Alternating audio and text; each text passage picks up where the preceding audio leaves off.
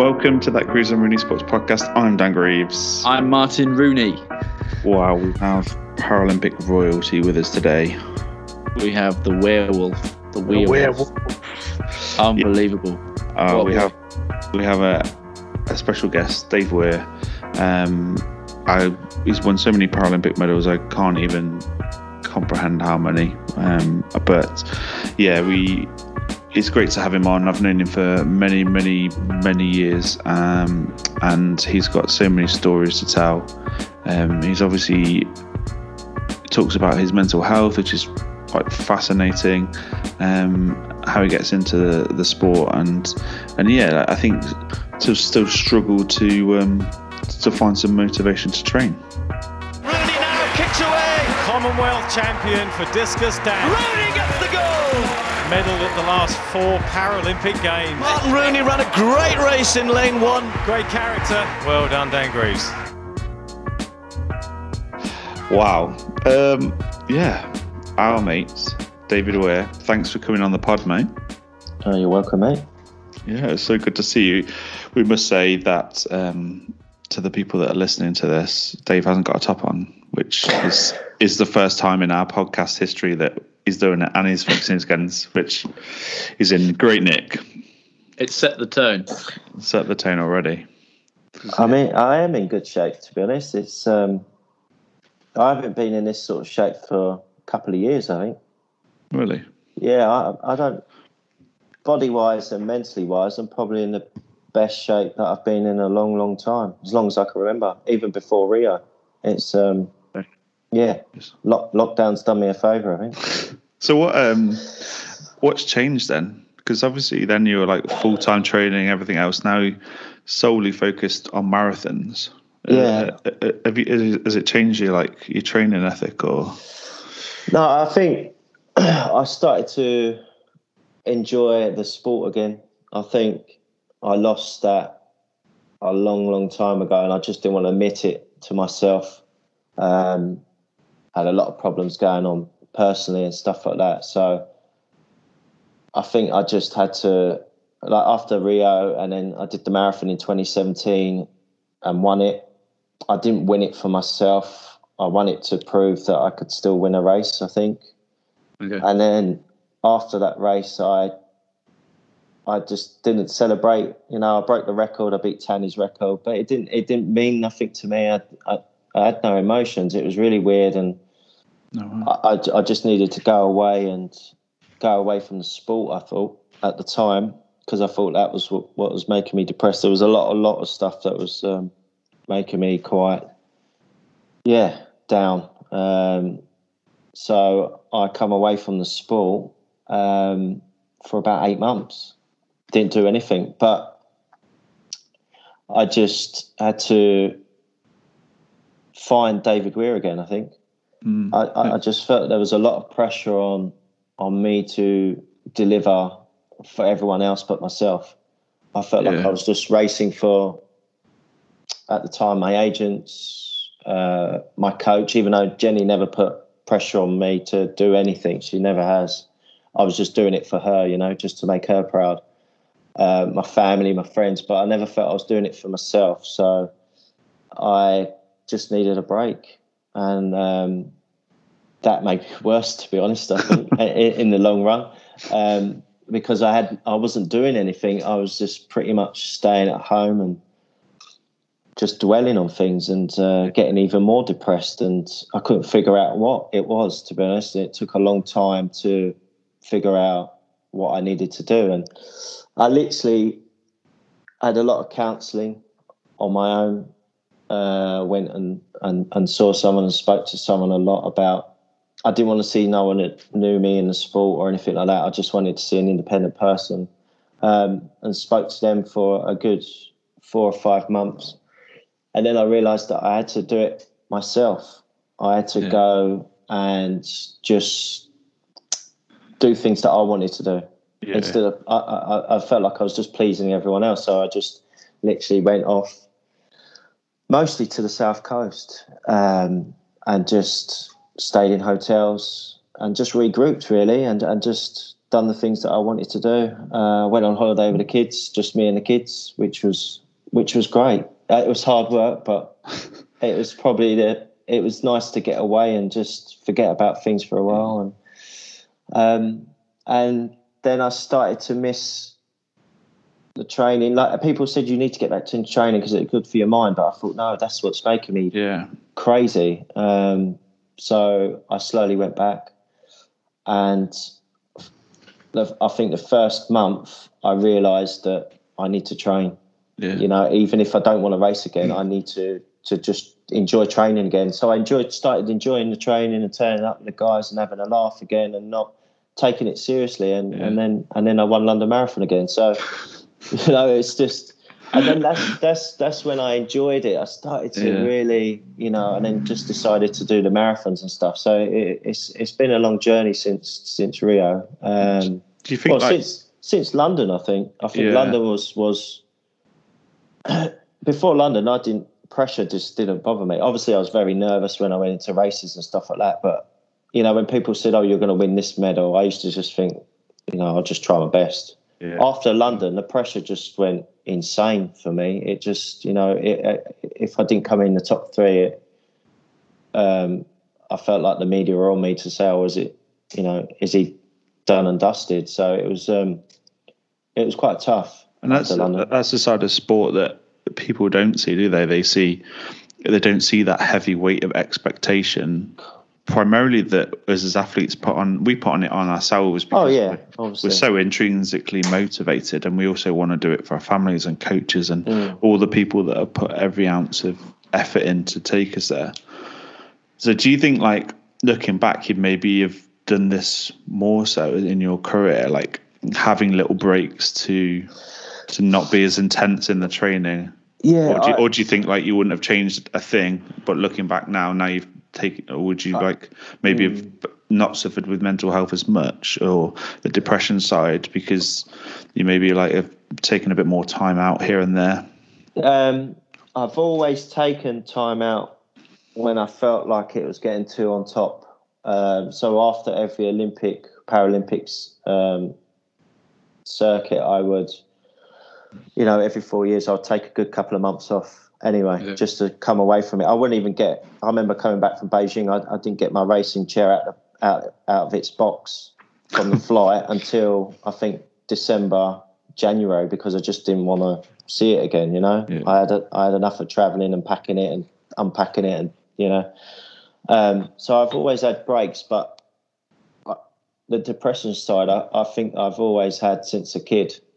And didn't realise until I started speaking to a counsellor. I always struggled with my disability when I was really young. You know, growing up on a council estate, you always look different from everyone else. So it was, even though like my friends never treat me anything, but you know you're different. You can't play football. You can't ride a bike. You know, you want to do everything what everyone else is doing. So I always struggled with it when I was younger. So I think it just stemmed from there and just kept growing and growing and growing. And I was one of these people that just didn't talk to anyone. I wouldn't even talk to my mum or, you know, anyone about anything. I just keep it inside all the time. And I think over the years with racing, pressure, family life, everything, it just got on top. And then after Rio, I just exploded, I think. I just couldn't cope with my brain just couldn't cope with it anymore. So, it's been a long road since Rio. How does it feel like now that you've let that go, kind of thing? Like you've worked it out, you've kind of come out the other side of it. How does that feel like for you, for your family? Has it changed like your day-to-day life, or is it just training, or what? I met my partner over a year ago, and funnily enough, she's from the South Coast, and so I you know, she lived down here, and I moved down here over a year now, and since I've done that move away from London, away from I feel like I'm in a different country, if that makes sense. I feel like no one recognises me, but they do. I know they do, but I just feel like I'm away from everything. And since I've met her and, you know, met Victoria, it's just been it's just been the best I think I've ever been. So, you know, thanks to her and the way she is around me and stuff like that, and with my kids, and you know, I see my kids a lot every other weekend, and you know, I've just had them for a week as well, and you know, it's having the support around me, and she's just been very supportive, and her family. So it's just been, you know, you've got to have a support network around you all the time, and yeah, I've been in the mentally. I can't remember the last time I had a down day. Obviously, after training, sometimes if it doesn't go well, but you know, it's not the same as, you know, can't get out of bed because you're mentally drained from everything, or you know, depressed. You can't even eat food properly. So it's been an amazing change.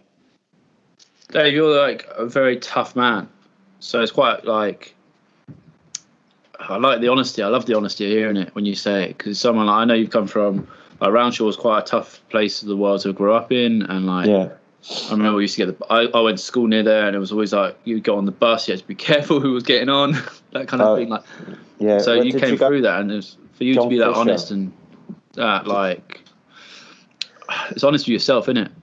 Like, you need to make the change, and I think it's something that we all need to do, don't we, Dan? Like, I think as men, but also as sportsmen and stuff, like, it's kind of, we're expected to be macho, we're expected to be tough, and it's kind of... Yeah, and I think I just felt like I had a heavy weight on my shoulders for everything, and I just, I couldn't cut. And to know the best thing, when I won the marathon in 2017, I remember halfway through and just sitting up for a few seconds and looking at all the races and just thinking I knew I was going to win. I don't know why. I wasn't being confident or cocky, because I'm not like that in the races, but I just had this feeling that I was going to win. And I remember I was welling up because I knew what I wanted to say to the media at the end. And I knew if I didn't win, and then I said I had depression, people would say, "Oh, that's just an excuse because you didn't win." So I knew I had to win for me to speak out. Because if I didn't win, I probably wouldn't have spoken out. Which is just crazy, isn't it? Like, it's crazy to think that as a sportsman and like our most decorated, you know, track athlete, going out there and, mate, to have that pressure to even think like that, do you know what, no one will believe me if I say I'm depressed, because they'll just think, like you say, like it's an excuse. But in no way, shape or form should it ever have to enter on anyone's head, let alone somebody in a high pressured environment that is in the spotlight and feels like they're going to be judged. They shouldn't be judged on whether you've got depression or not. It's crazy to think that. Yeah, so, you know, probably that race saved me, because I did come out, and then obviously I got help after, because I was in a bad way leading up to that race, to be honest. I don't know how I won. I was barely sleeping, eating. Yeah, I don't know. Someone made me win that race that day. You're just a bloody good athlete, mate. Yeah.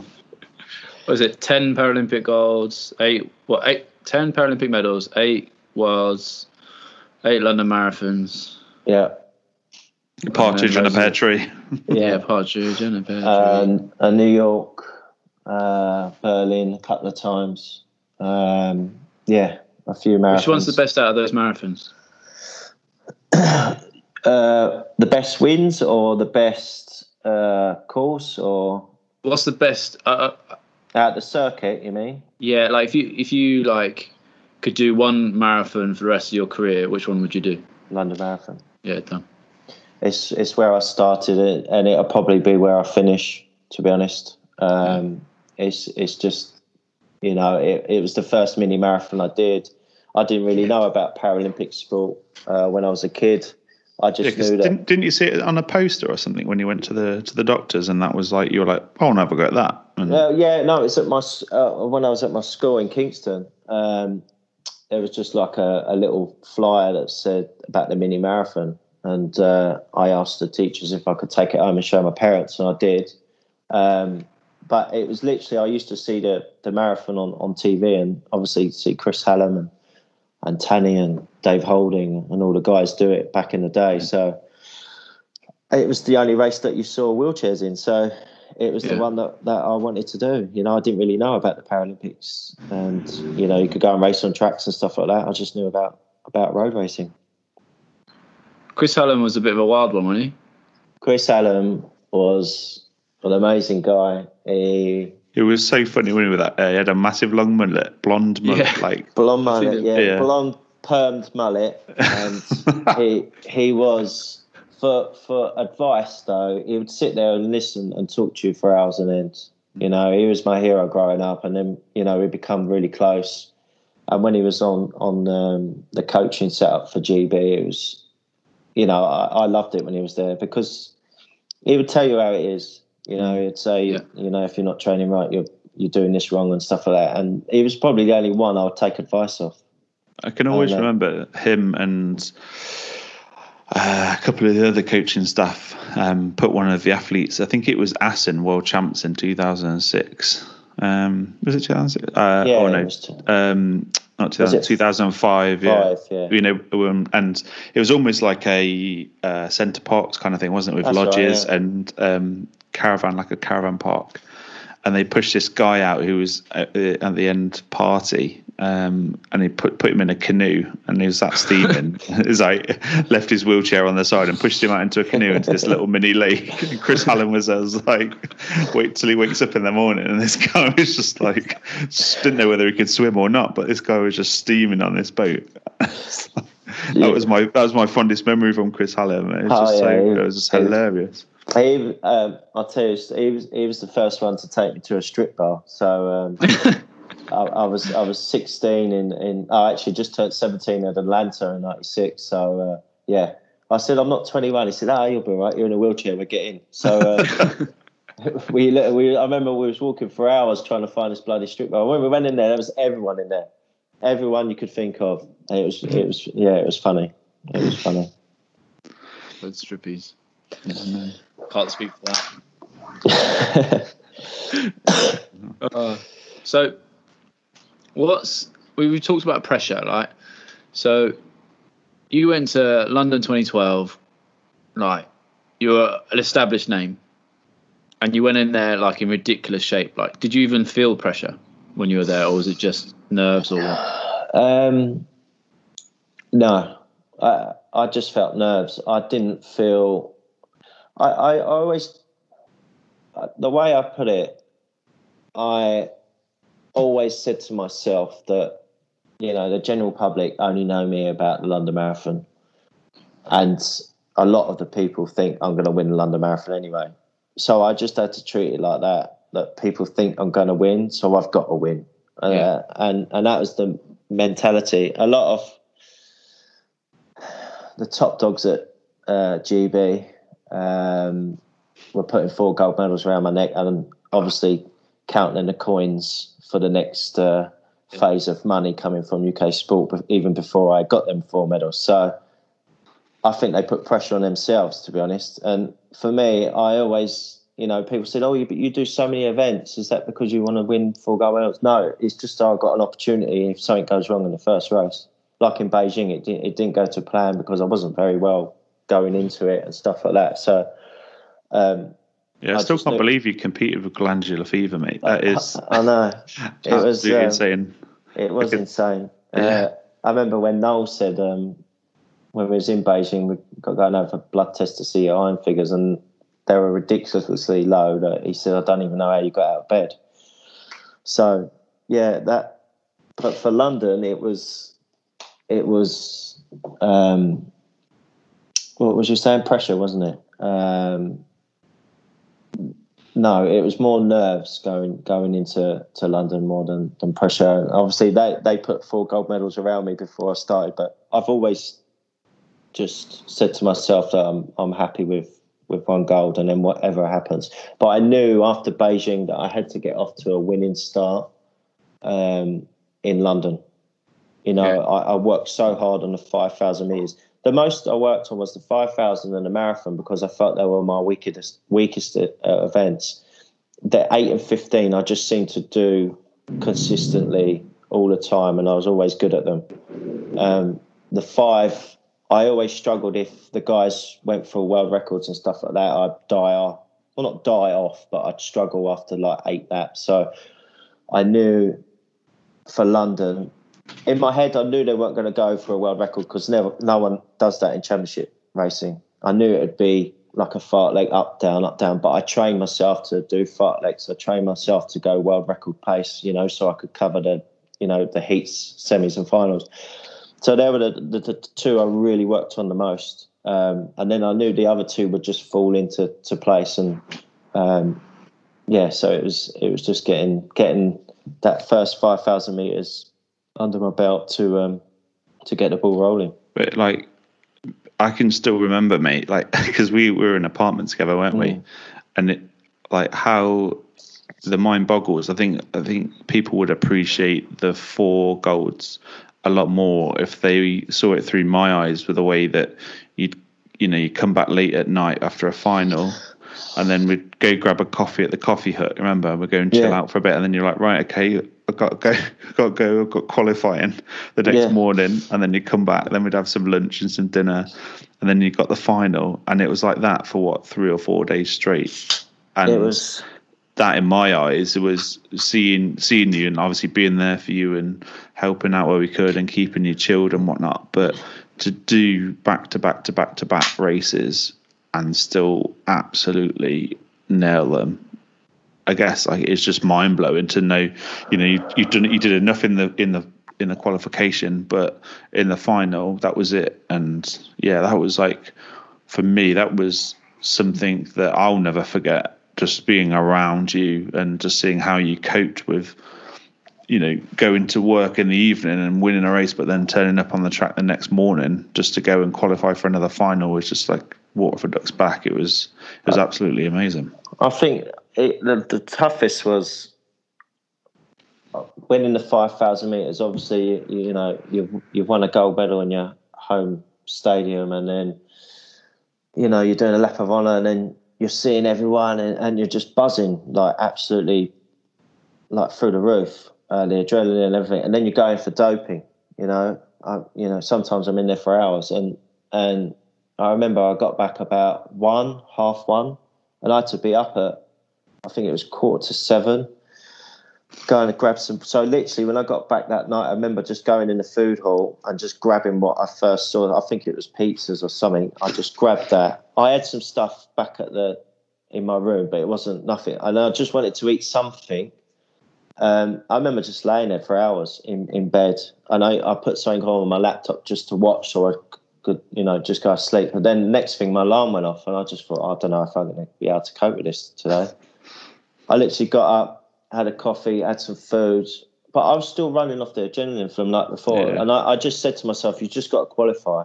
You know, you don't need to flex your muscles. You don't need to, you know, do a world record pace. You just have to. I think I had Marcel in my heat, so I just needed to stay behind him, to be honest, and qualify. And he went that slow I remember over the finishing line, I was right up him. If I didn't get that close to him, I wouldn't have qualified. It was that close So it was a tough race. But then I had to wait and get my medal, which was it was worth waiting. Yeah. How hard was it to enjoy the medal ceremony, knowing that you've got another race to go to? Do you know what? I was more nervous going on the podium because I remember the officials coming in the room and making sure we got the right kit on and stuff like that. And they said to me, there's 80,000 people that have waited for the final session. You're the final bit of the session, and there's 80,000 people waiting for you.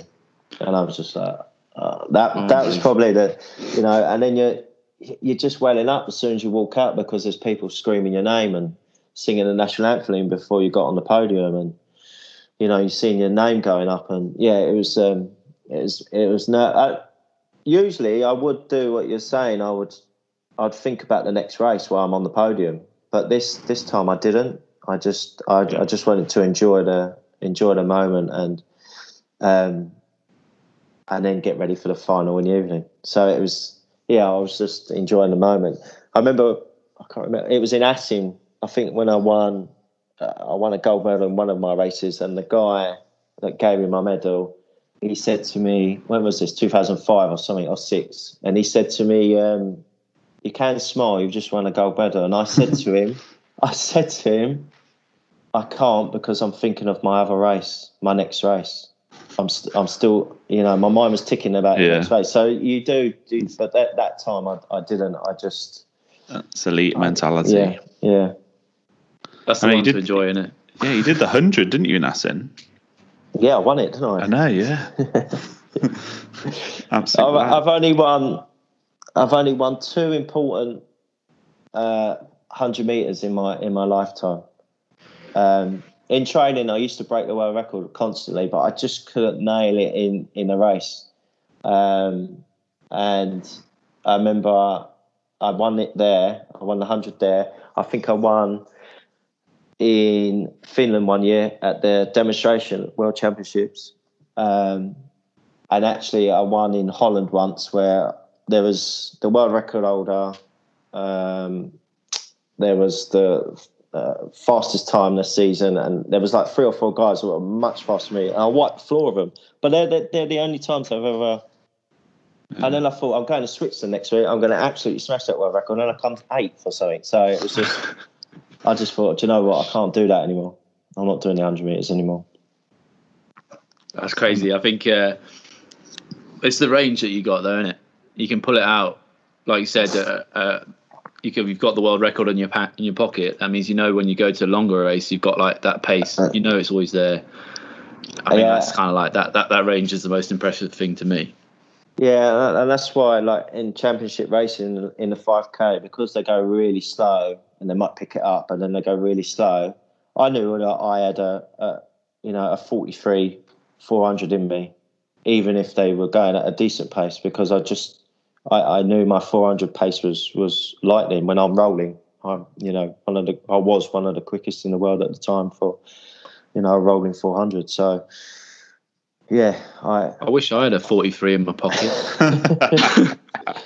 Every bloody day, yeah, just no problem. Yeah, 43, casual. But they're even quicker now, so it's quite frightening what they're doing. But yeah, at the time it was pretty good going.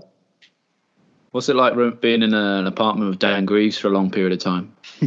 That's all right, mate. He was upstairs, so he had a room upstairs. I had a little room downstairs. Who else was in there? Steve Miller's, Dan West, Stephen Hughes. Oh yeah. There's a couple of the guide runners, isn't there? So it was a good little. We had the corner plot, didn't we? So we had like Westfield on one side, and then open the window on the other side, and there was the Olympic Stadium. Like that.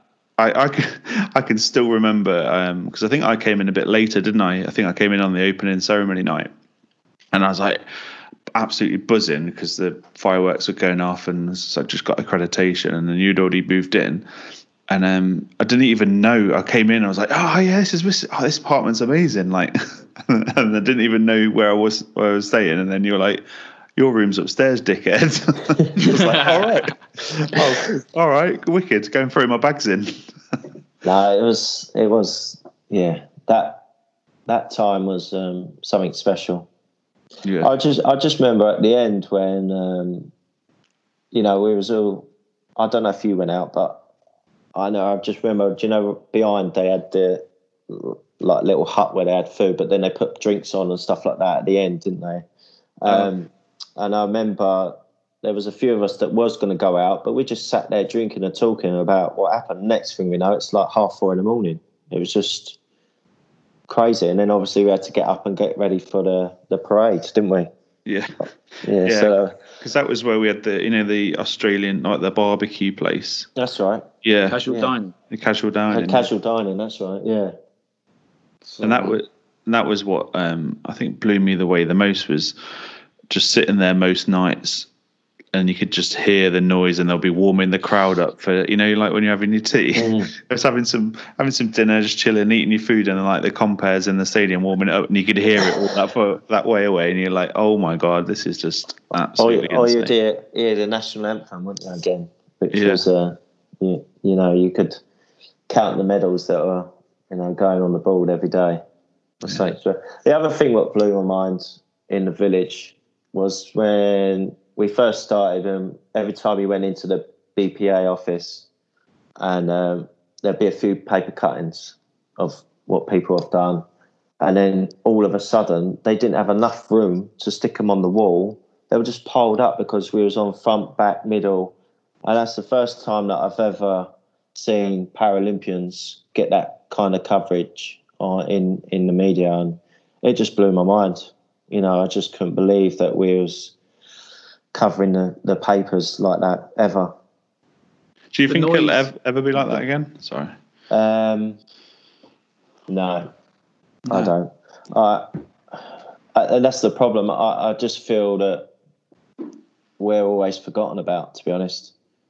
I think as a Paralympian, we have a 4-year cycle, and that's it.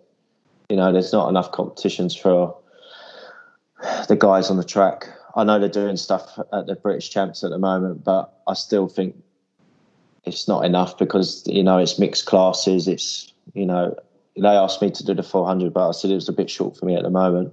But it's got mixed classes, even like, I think T34s are racing against us. And for me, I'm happy that they're putting more events on, and I'm pleased that, the top guys are listening to us to get more competition and have combined events, which I think is the best way for us to get us more in the public eye. And it'll get once we can have crowds back, it get us used to crowds again and stuff like that. But I still think they, maybe stick to the. I don't really want to race against the T34. It just looks more of an exhibition again. I don't want to be an exhibition. I want the guys to have their own class, like the 34s have their own. Obviously we can have international events when we're allowed again, but that's what I'd like to see. But I'm glad they're doing something. It's a step forward in my eyes. I just hope it carries on into next year and further on. But obviously I want to see each class get their own event. But I want it to be combined. I don't want separate days and stuff like that. I think it's best. A lot of Paralympians don't like it, but for me, I think for sponsors, for media coverage, it just gets us out there again. Yeah. And they do it in the Commonwealth Games, and it works well, Dan, doesn't it? So had an absolute hoot.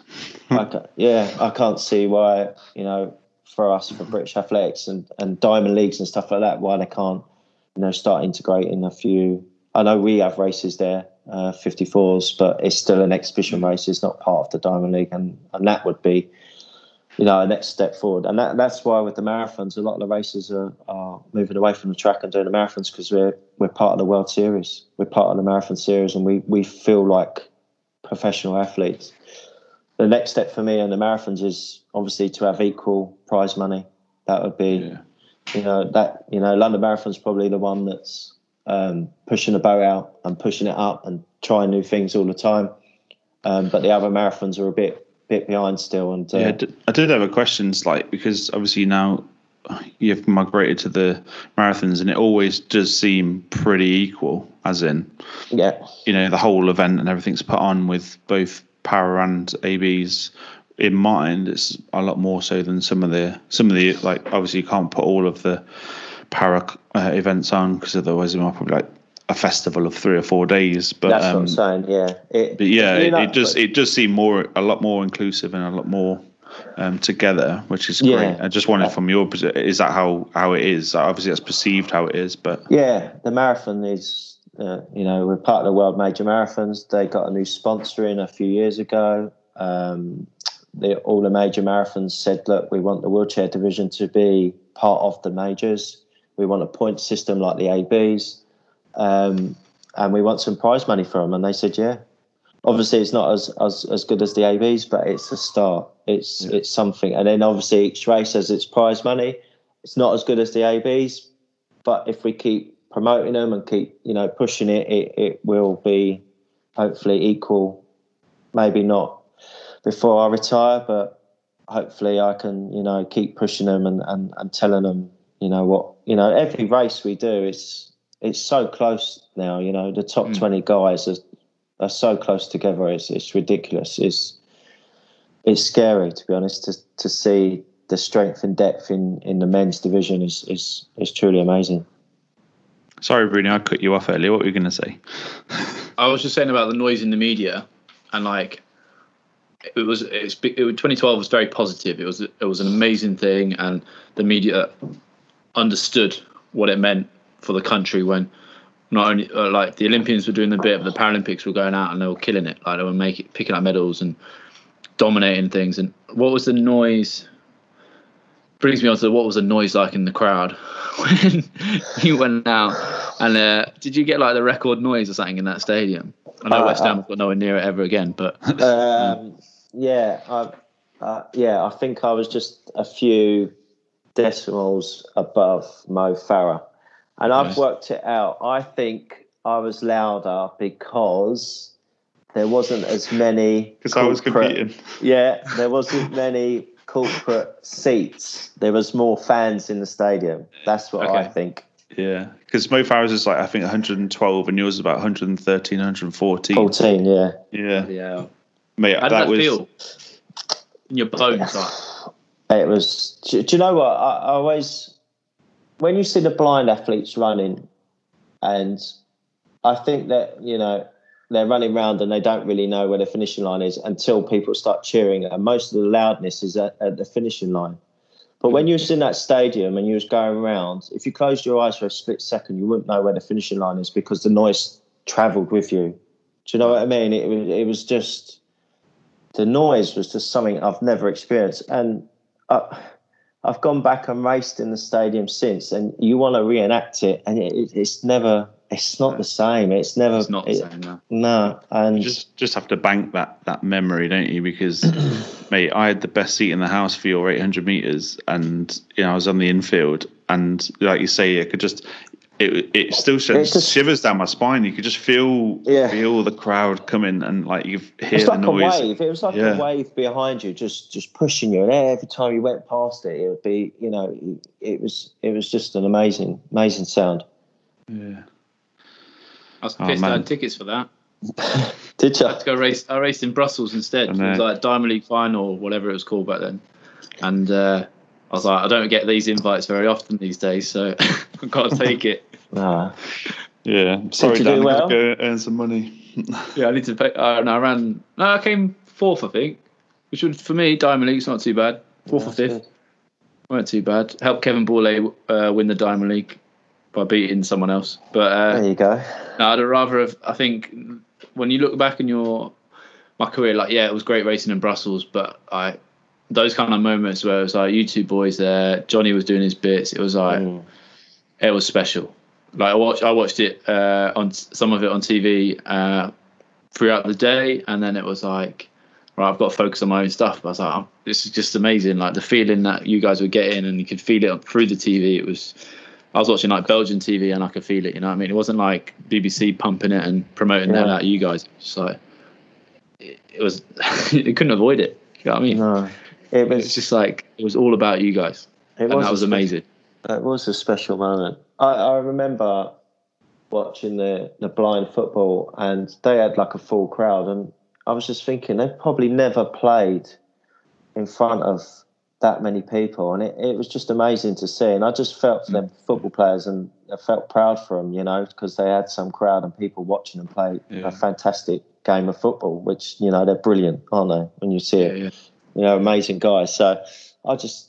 And even like I like put the telly on in the little front room we had and sit there and watch the boccia guys, and just seeing them react to the crowd, and it was just truly amazing for them guys, because they're never going to get someone watching them play the fantastic sport and the skill levels they've got. It blew my mind a bit. Yeah, it's a great time to be alive and to be involved in. I think, like you say, like even like the wheelchair basketball and like the Copper Box was like 18,000 people in there, and it was packed every day and night. And you're like, it's like, yeah. I just wish there was like everything else that's gone on, you can go back to that moment and just switch the time machine on and go and relive it again. Just because it always stays in your memory and you can feel it, and you're like, but just to go and relive it one more time, but just to go and like, jog your memory and just go and immerse yourself in that would just be, it'd just be brilliant. Yeah, I showed my youngest is 4 in September, and I showed him on telly my racing. And obviously, he sees my race chair. And, is that you, Daddy? Is that you, Daddy? And then he was going, "Where am I?"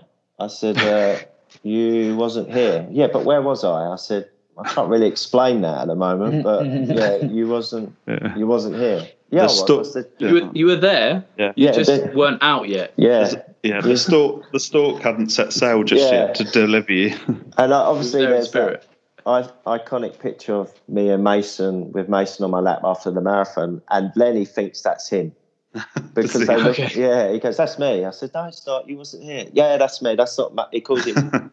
He says Maiden. He can't say Mason properly, and he says, "That's not Maiden. That's me." I said, "It's not. That's Mason." No. He won't have it. He thinks it's him. So yeah. You're a glutton for punishment. You've got 4 kids, right? Yeah. Bloody hell. How do you cope? All right, to be honest. I don't have them every day, do I? So. No, I suppose. But like, still, right? Yeah. 3 kids for a long time was. Yeah, my eldest, I see whenever she needs a few quid. She's 17 now, so she'll be 18 in February. So I feel a bit old. But yeah, she talks to me a lot on the phone and stuff like that. So it's pretty easy, to be honest. I think, when you have a couple, it just gets a bit easier. Well, I don't even suggest that to my missus. Really? No. To be honest, she wouldn't. She doesn't want any more either, so it's good. 2's enough. Yeah. 2's enough. I don't know if I can handle a lack of sleep anymore. Yeah, that's the biggest thing, isn't it? But you obviously won medals off of no sleep. Yeah. But how, I think myself and Dan have talked about it till the cows come home, but how, when you're in a heavy training block and you got like a 2-year-old or whatever running around, how did you cope in those times? To know what, I was thinking about it the other day, because when I was training, I was thinking, how did I cope with, with the kids very young and not sleeping? I think I just adapted to it, to be honest. I did my training, come home and just chilled out, and then went back training in the evening. So yeah, I don't know, to be honest. It was just carried on with the routine. Yeah, just carried on with the routine and tried to get them into a routine, I suppose. And but yeah, I suppose it was tough. But then, like when I'm training, I've had them for a week, and then I went training early in the morning, so I was quite knackered when I come out, and then I'd take them out all day, to be honest. So it was, I don't know how I've done it, to be honest. How long have you been with Jenny Archer? I've known Jenny for over 30 years, I think. I met her probably in 1988, something like that. I met her at the London Youth Games. I was racing for Sutton. She was working for Merton because she lives in Colliers-Wood. And she said, "You're a fantastic little talent." I was in a day chair then as well, so I was pushing 100 metres in a day chair. And she said, "We've got a little training group down at, I think it was Tooting Bec at the track there." And she said, "Come down if you want to start training." So I waited till I got a proper racing chair. Well, it looked like a proper racing chair back then, but if you look at it now, it was like a glorified day chair. And I went down there and started training with her, a group. And then she was like busy with Wimbledon Football Club at the time, so she was their coach, fitness coach and rehabilitation coach and stuff like that. So she left us with like a training group, Chaz Sadler and Dan Sadler that used to race as well back in the day, and they just took me under their wing, and I stayed with them until '96, and then Jenny was doing her football stuff. Still kept in contact with her and spoke to her a lot. And then I come back from Atlanta, didn't do the sport for 4 years. Obviously missed Sydney and was a bit gutted that I didn't go to Sydney because it looked an amazing games after Atlanta's disappointment.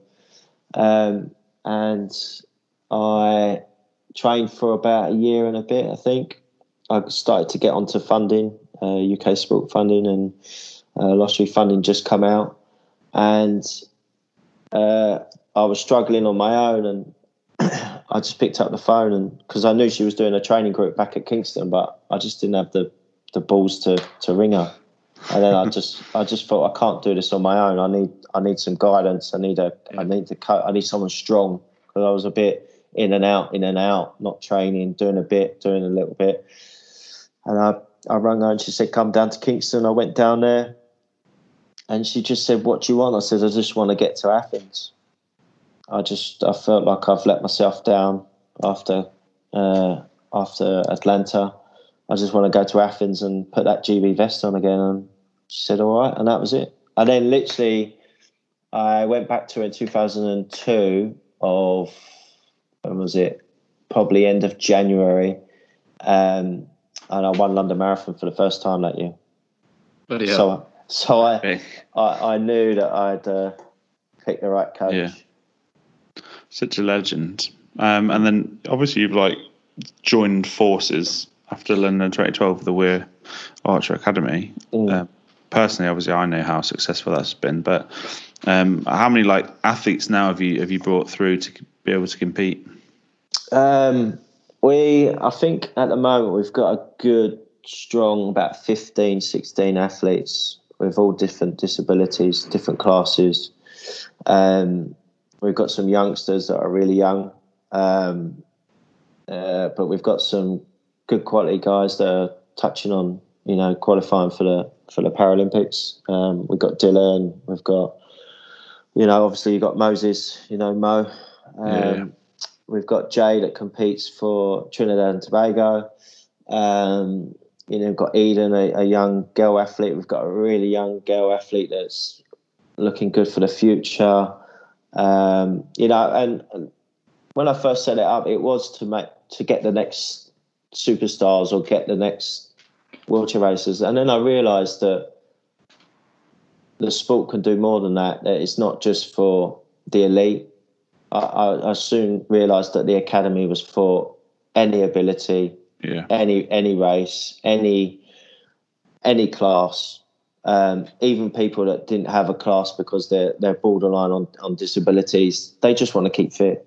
They want to do something. They want to go and do the odd race. So that's, when I started seeing that it changed people's lives for that reason, then, I had a different vision. Obviously, we've got the guys that I know that are going to make it, but then we've got some guys that are never going to make it, but they just love the sport.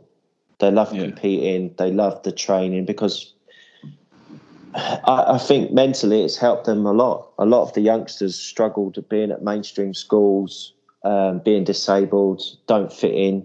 And I could just see the same. I felt like I didn't fit in everywhere, even though I had friends, everywhere, but I just didn't feel like I fitted in anywhere. And it was, I could see it, some of the kids were getting really upset, and this gave them another release of life, to be honest. It changed. One lad said to his mum that he doesn't want to be here anymore. He hates living, and that just made me feel really upset. And she said, coming here has changed his life. It's changed our lives. It's, it feels like a family can do something that he enjoys, and it brought a tear to my eye. And I just felt like we've done something special here, not just finding the next.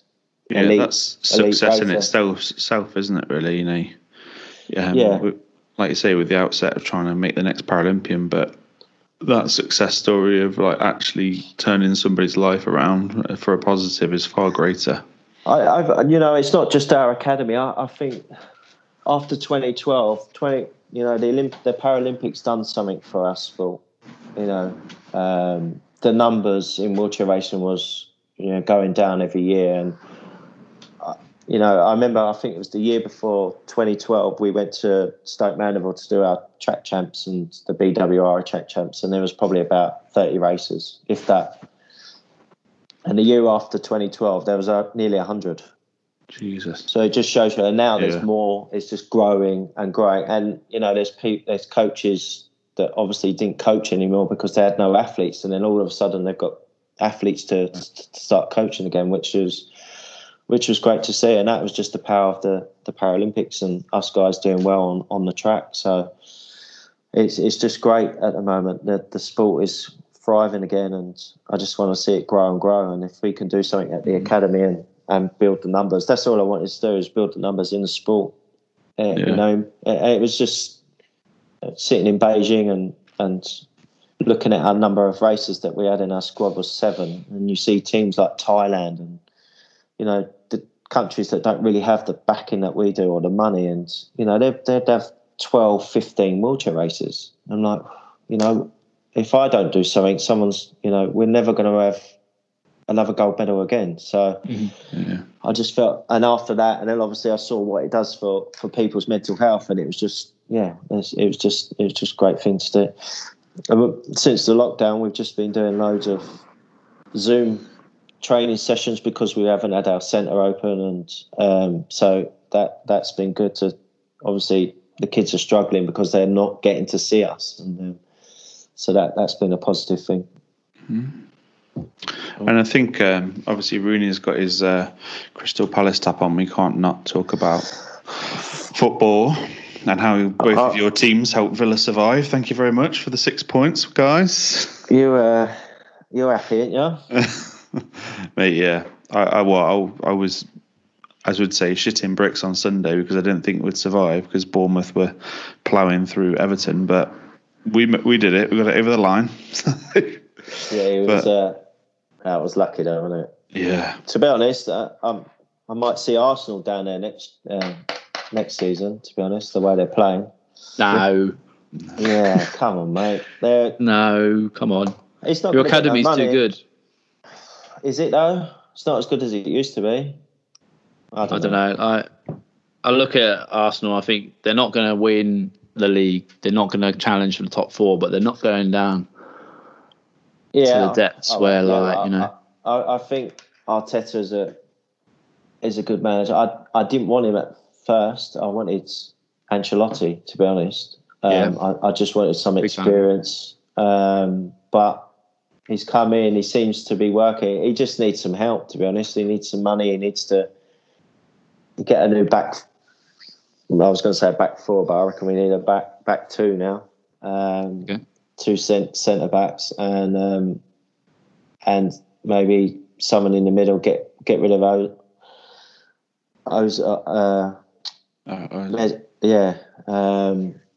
and just, I don't know, with the strikers, it just depends, to be honest.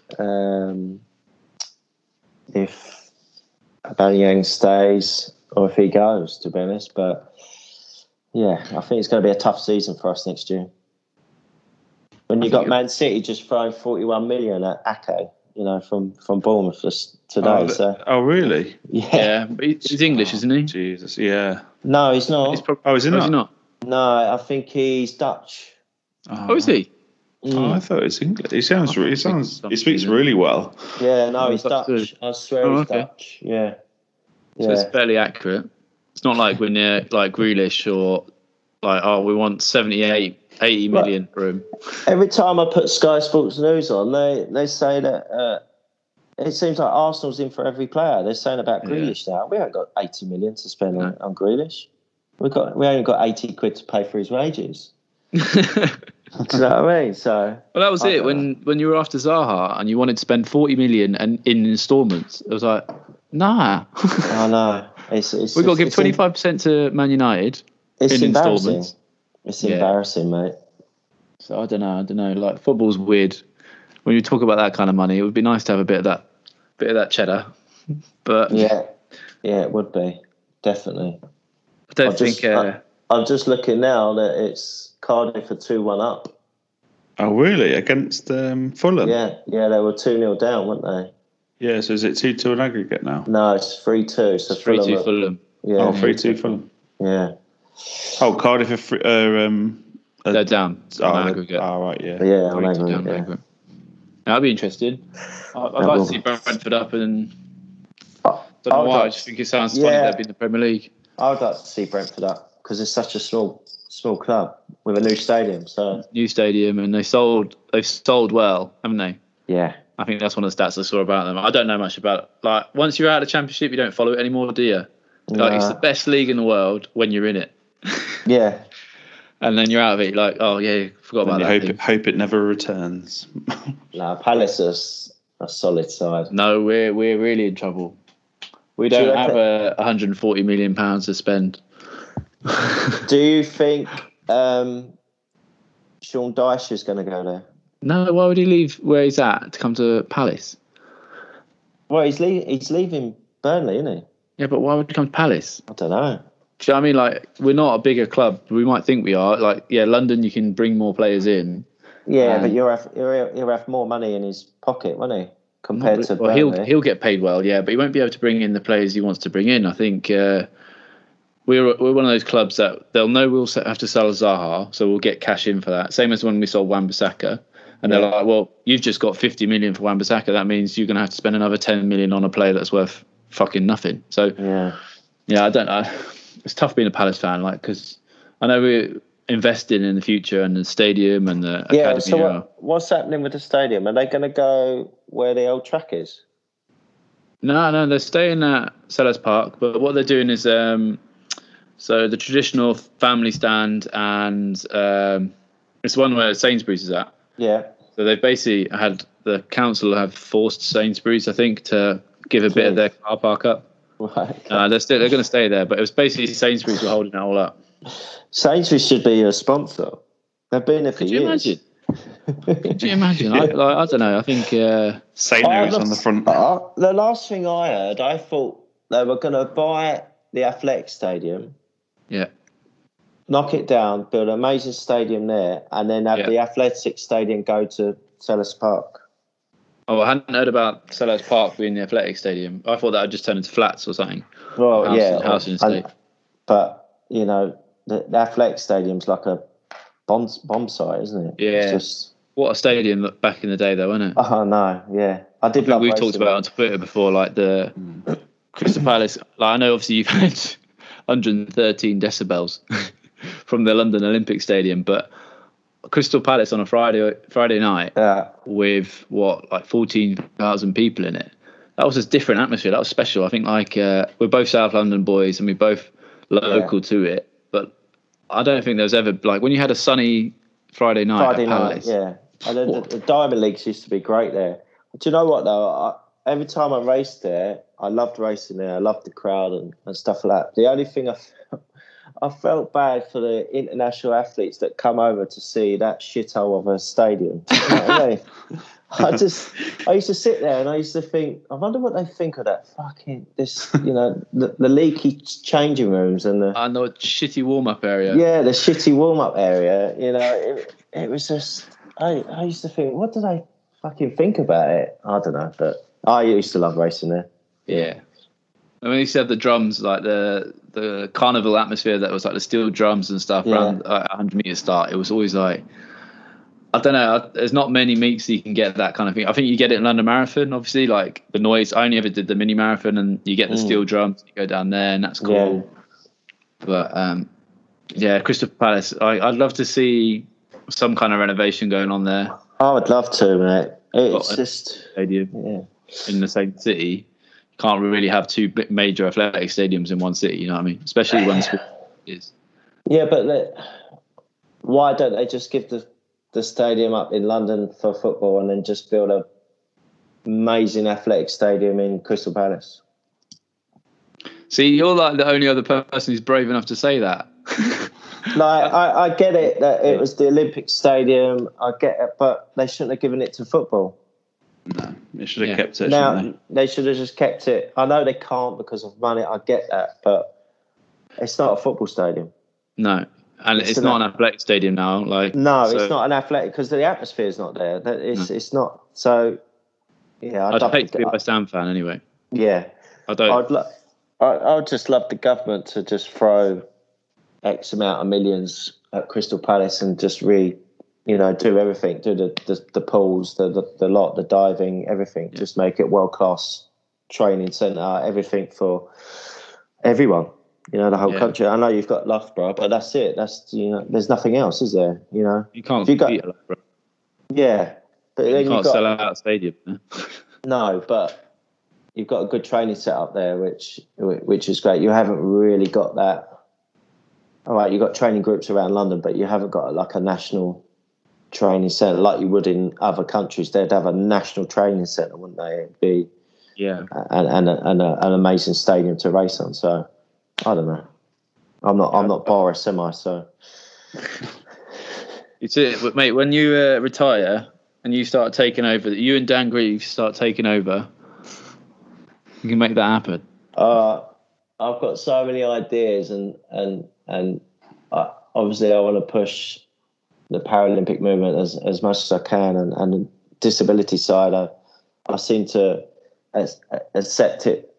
accept it more as I've got older, my disability, and I feel like we need more rights in certain things, and I'd love to be a voice on certain things, to be honest. There's a lot of things that need to be done. All right, we're probably one of the best nations around the world to support, but there's still a lot to do in my eyes. And but then a lot of the top dogs think we're moaning, but I just feel like we're pushed under the carpet and forgotten about sometimes. And I'd love to be a voice about a lot of different things, not just sport, but just disability as a whole.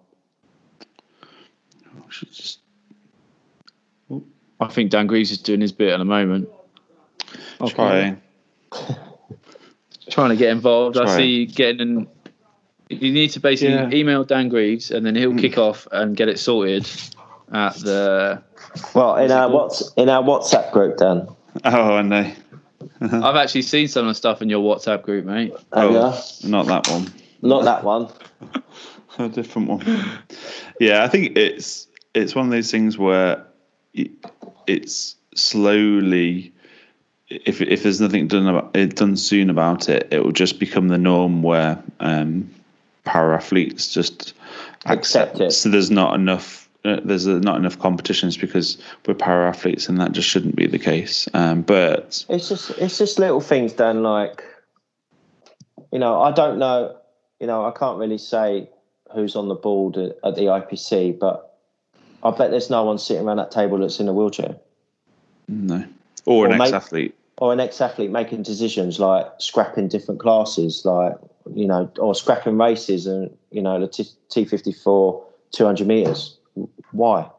What's the point? It's a full, you get heat, semis and finals. It's not just a straight race. And it baffles me when some of the decisions they make. And when you're outspoken about it, they're like, oh, and they don't want to talk about it, But we're outspoken about it because we're angry that you've made decisions without consoling us or, talking to us about it. Or, I don't know. There might be someone sitting there with disabilities. I don't really know. But in my eyes, I can't see it because they would stand up for it. And I think there needs to be more ex-athletes, para-athletes on a lot of board for me. Yeah, I just think that,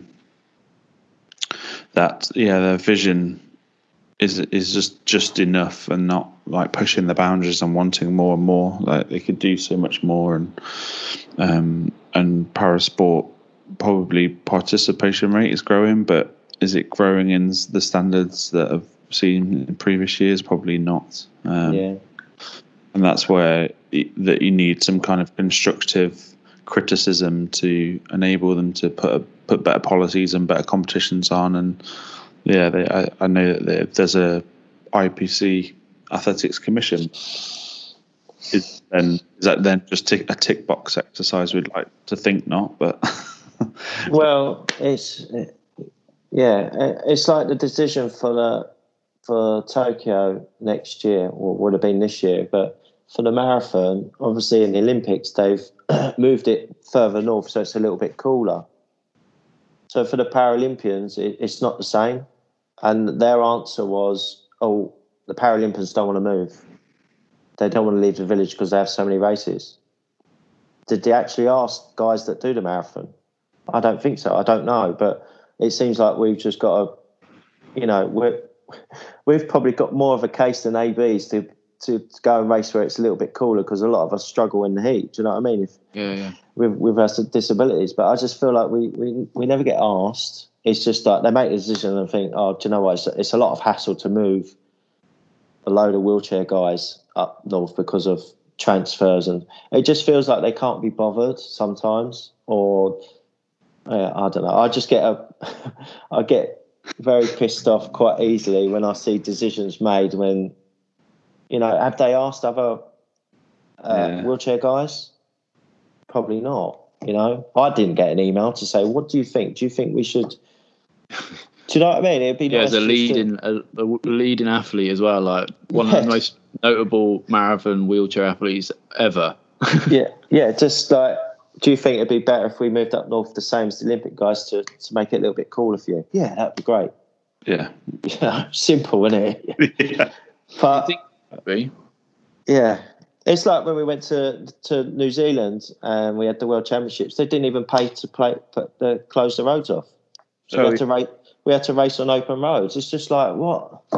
You're supposed to be an organisation, one of the biggest organisations in the world, and you can't organise to close the roads. So I can remember drifting in maybe.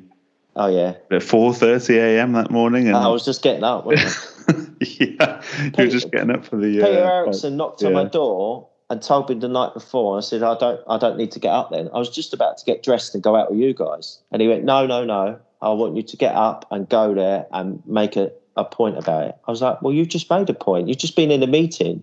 So I had to get up at 5 a.m. and go to the start and just say, I'm not racing.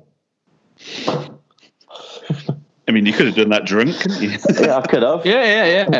And you're fucking, and you'll get up. And that was, I can remember, like, that World Champs, obviously you swooped home with 3 golds, and you were so pissed off because we were just like, right, we're going out. We'll see you on the course, Dave. And you're like, there's no course because they haven't blocked it off and there's cars coming the other way. It's like a death trap. It's just, and there's certain things like they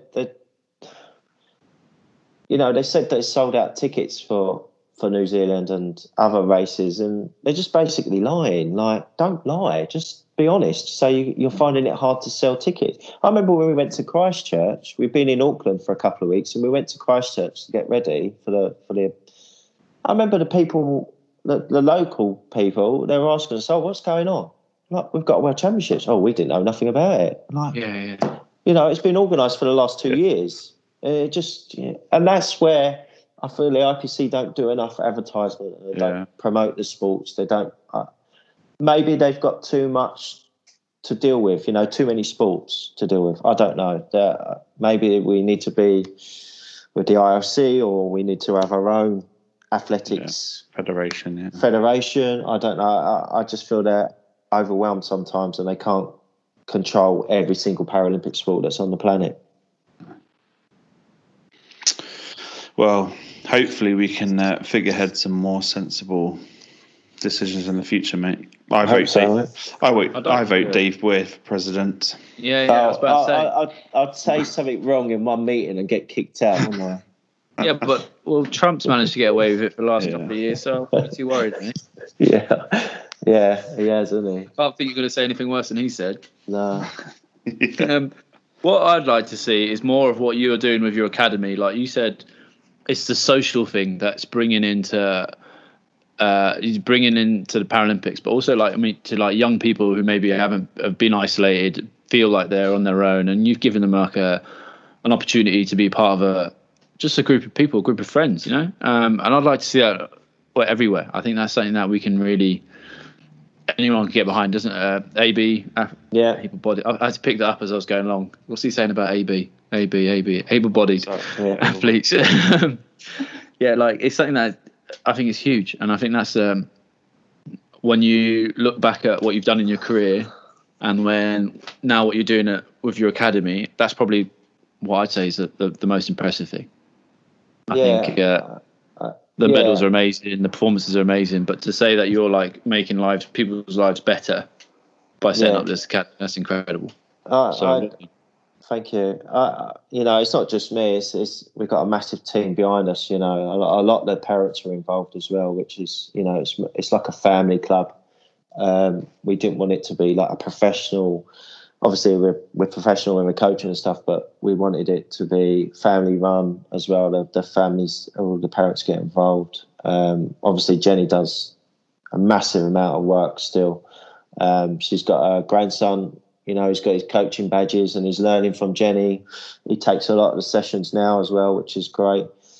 So it's just fun to be at. And I went to see him on Saturday because it was Jenny's birthday. So obviously we've done social distancing and stuff like that at the indoor roller centre we've got now, and we've got an outside space. And just seeing the kids there, and you could see their faces were lit up again because they've just come to say happy birthday to Jen. And one of the kids just had an operation not long ago, and his mum thanked me for sending some messages to him over Twitter and saying good luck, and because he was so frightened he thought he was going to die. It's just hard to to think he's only young and he thinks he's saying bye to his mum and dad because he thinks he's gonna pass away. And I was just sitting there thinking, it's just no one should feel like that, should they? No, and this is what the club does to them. It makes them stronger and happier, and they got a smile on their face. And if I just do that and make their day, I feel like I've achieved what I wanted to achieve for the academy. I turned up to one of his sports days because he's feeling a bit down, and he was at Kingston and he had a big sports day and he had his racing chair there. He was sitting down on the grass, and I just turned up. I sat with him, had lunch with him, and that made his day, because then all the other kids recognised me and they were like, "Is that you?" They said, "Yeah, he's my mate, he's my coach," and that just and then he got loads of friends after that because people respected him because he knew me. So if I can just do little things like that and make people's minds better about their disability, then I feel like I've achieved massive things in that academy. Well, you're a hero to all of us, mate. Thank you, mate. You're an absolute star. And I think that we always like to end this podcast on a positive note, and there's nothing more positive than changing people's lives for the better, is there? No, mate. That's it. Top man. Dave, thank you very much. You're welcome, mate. Enjoyed that. Yeah, I love that, mate. It's so good, and hopefully we'll get you on again in the future. Yes, mate, definitely. And when we're travelling again, come down to see the academy when you're down that way, Martin. Does it have a social media presence or anything that you want to shout out? Just the Weir Archer Academy, I suppose. Sweet enough. Yeah, just give them a massive shout out. Nice one. Yeah, they need the praise and what they're doing at the moment. So.